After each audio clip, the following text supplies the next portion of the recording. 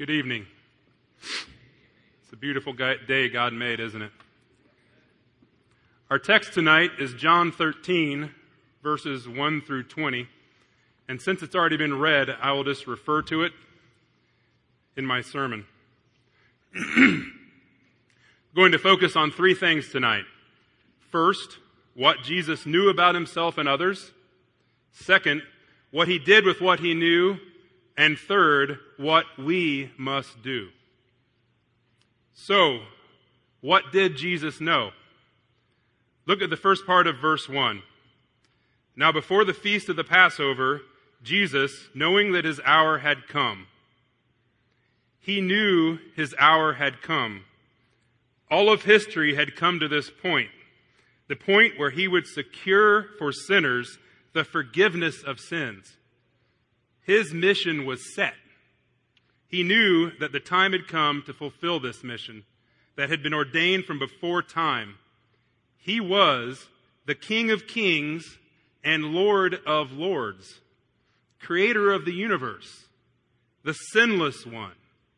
And now he was approaching the hour where he would take the sins of his people upon himself and bear the wrath of God Almighty. Look at the next part of the verse. That he would depart out of this world to the Father. He would soon be departing from this world. He had been with God the Father and the Holy Spirit in perfect unity. There had not been a start to his existence. He was begotten, not made. Very God of very God. He created all things. He was the Son of God, and he would soon return to his Father to sit at his right hand, where he would rule forever. But before that, he had to undergo a false trial, torture, and be murdered on a cross. The sinless one had to undergo the punishment for his people's sin. As it says in 2 Corinthians 5:21, he made him who knew no sin to be sin on our behalf, so that we might become the righteousness of God in him. Let's go back to verse 1. The rest of verse 1 says, having loved his own who were in the world, he loved them to the end. He would do this. He would do this for those who are his. He would be the perfect example of manly courage and faithfulness. He would be true to the end, and he will never fail us. His friends were there that night, his most intimate friends. Fishermen, rough men, regular men, without great merit or cause to be the friends of the Son of God Almighty. And his betrayer was there that night. Now skip down to verse 11 for just a moment, where it says, for he knew the one who was betraying him. Jesus knew that Judas would betray him and hand him over to be killed. Judas was there that night with Jesus and his friends. He had been Satan's double agent, his insurgent, and he aimed to destroy. In verse 3 it says, Jesus knew that the Father had given all things into his hands, and that he had come forth from God and was going back to God. Jesus knew that all things were given into his hands by his Father. He had all authority. My second point is what he did with what he knew. What did he do? The next verse, verse 4 says, he got up from supper and laid aside his garments, and taking a towel, he girded himself. So, the Son of God, the Creator of all things, and the one to whom all authority had been given, laid aside his garments, girded himself with a towel, and began to wash the feet of the disciples, including Judas. Foot washing was a low task. It was a task of the lowest servants. It was not the task of a king, but Jesus did it. This shocking, scandalous act was the first step on the path that would end the next day at the cross. The king had not only laid aside his garments and put on a towel and washed feet, he had laid aside his royalty and heavenly place, been born as a human being, a man, And now he would do a most unseemly and disgusting thing.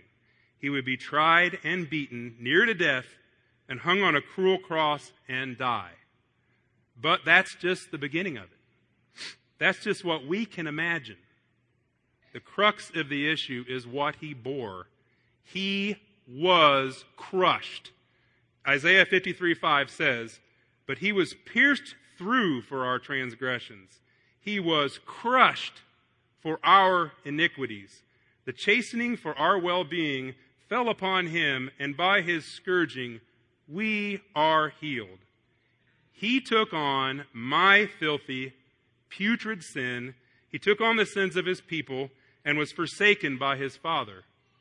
The unity from forever was broken, and the sinless God-man was literally in hell." One of my favorite movies is The Shawshank Redemption. It is set in 1947, and it's about a man named Andy Dufresne, who is wrongly accused of murder and how he escaped by slowly digging through a wall with a tiny rock hammer. It took 20 years. The hole in his cell wall was hidden behind whatever poster girl was in vogue in the era. The guards let him keep the posters up because they liked to look at them. Andy pretended to be a rock buff, and they let him have a hammer, a little tiny rock hammer, because they thought it was harmless enough. After hammering through the wall, he crawled through. His main escape route was through the sewer. Here's how Red, the narrator in the movie, describes it. Andy crawled to freedom through 500 yards of blank-smelling foulness I can't even imagine. Or maybe I just don't want to. 500 yards. That's the length of 5 football fields, just shy of half a mile. This scene has always brought to my mind the horribleness of sin and what Jesus Christ did to forgiveness for them, to secure forgiveness for them. My sins are that sewer. Your sins are that sewer. Do you know that? Do you want to think about it? Or are your sins just clean items on a list to be checked off? Is it an intellectual construct? Do you feel the vileness of your sin? Or do you even think about you have sin at all? Pray for God to show you, and pray even more for the grace to bear it when he does. But don't dwell there. Dwell on Jesus Christ. Believe the good news. It really is that good. But remember the cost of the good news. It was so high because our sins really are so bad. He really did go through the horror of your sewer and mine and much, much more. He paid for your sins. Believe, believe, believe in Jesus Christ. Flee from the wrath to come. God's judgment is real. Someone must pay for your sin. Either you or Jesus, that's it. There is no other way. And you will never be able to pay the price. No, never. Do you know that prior to washing the feet of his disciples, Jesus had his feet washed by a prostitute? It is recorded for us in Luke 7, verses 37 through 39. And there was a woman in the city who was a sinner. And when she learned that he was reclining at the table in the Pharisee's house, she brought an alabaster vial of perfume, and standing behind him at his feet, weeping, she began to wet his feet with her tears, and kept wiping them with the hair of her head, and kissing his feet, and anointing them with the perfume. Now when the Pharisee who had invited him saw this, he said to himself, "If this man were a prophet, he would know who and what sort of person this woman is who is touching him, that she is a sinner." This woman was doing the lowly task of foot washing, but there is so much more here. The woman knew the sewage of her sin, and she knew the magnificence of her Savior. She knew what she was saved from. What about you? So back to our text. where Jesus was washing the feet of his disciples. Look at verses 6 through 9. When he came to Peter, Peter said, "Lord, do you wash my feet?" Jesus answered and said to him, "What I do you do not realize now, but you will understand hereafter." Peter said to him, "Never shall you wash my feet." Jesus answered him, "If I do not wash you, you have no part with me." Simon Peter said to him, "Lord, then wash not only my feet, but also my hands and my head." Peter, like the prostitute, was beginning to see his need of Jesus. "Oh Lord, wash all of me." It is as if he suddenly saw. His attitude became an attitude of dire need. He saw. He fled to Jesus Christ. Do you see? Will you flee to Jesus Christ? Jesus was showing these disciples what he must do. He must take on the mean task of washing them. He had humbly lowered himself to earth. He humbled himself on his knees and washed their feet. He would humble himself to the cross where he would die a bloody death, descend to hell, be set apart from his Father in order to wash us in his blood. Will you humble yourself to be washed? Or do you say, "Lord, do you wash me with your blood?" How primitive, how disgusting. Believe in the Lord Jesus Christ for the forgiveness of your sins.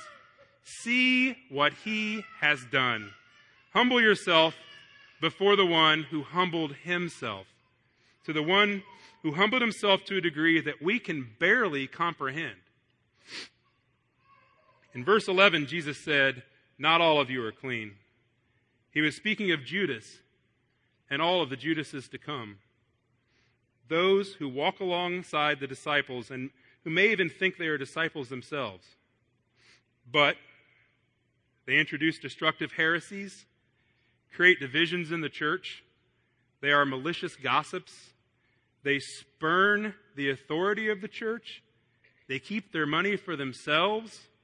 And, worst of all, they do not believe by faith in Jesus Christ for the forgiveness of their sins. If you have ears to hear, please hear.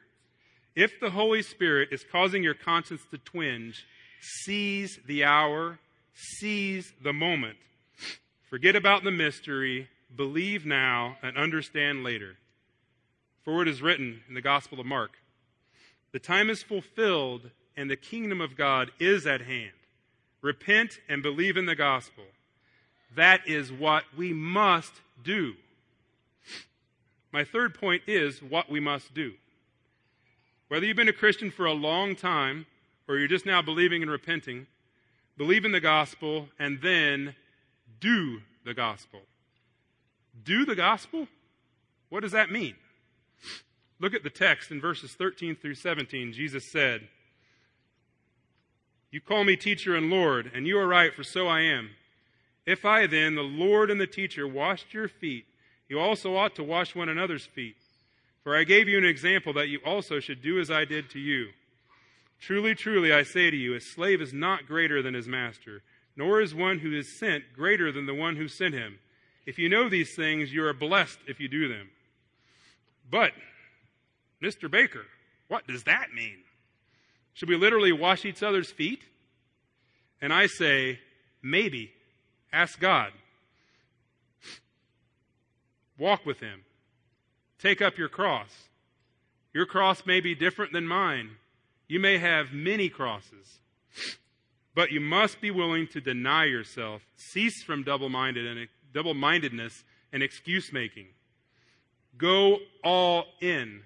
Trust God. Be like the prostitute who washed Jesus' feet with her tears and hair.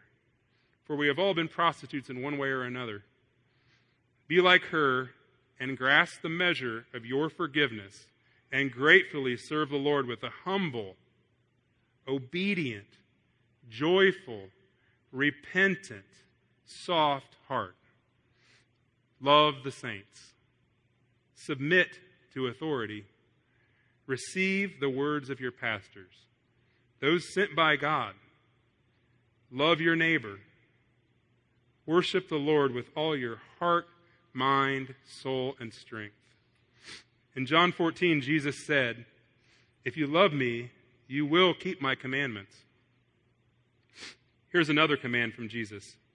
He who has found his life will lose it, and he who has lost his life for my sake will find it.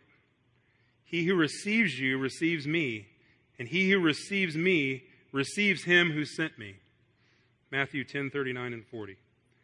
And here is one from the Apostle Paul, one of the ones sent by God. It is from 1 Corinthians 6:18. Flee immorality. Every other sin that a man commits is outside the body, but the immoral man sins against his own body. Or do you not know that your body is a temple of the Holy Spirit who is in you, whom you have from God, and that you are not your own? You are not your own? You are not your own. If you are his, then you were bought with a terrible price. Jesus Christ bought you. Earlier I said, the news really is that good, and it is. Believe in Jesus Christ. Take off the yoke, the slavery of sin, through faith in him. In the book of Matthew, chapter 11, 29 and 30, Jesus said, take my yoke upon you and learn from me, for I am gentle and humble in heart, and you will find rest for your souls. For my yoke is easy and my burden is light. Men, women, and children, there is a wonderful day coming for those who believe in Jesus Christ by faith for the forgiveness of their sins, and a horrifying day and hellish eternity for those who don't. Will you believe? Will you humble yourself? Will you take up your cross? And will you wash feet like your master? Please pray with me.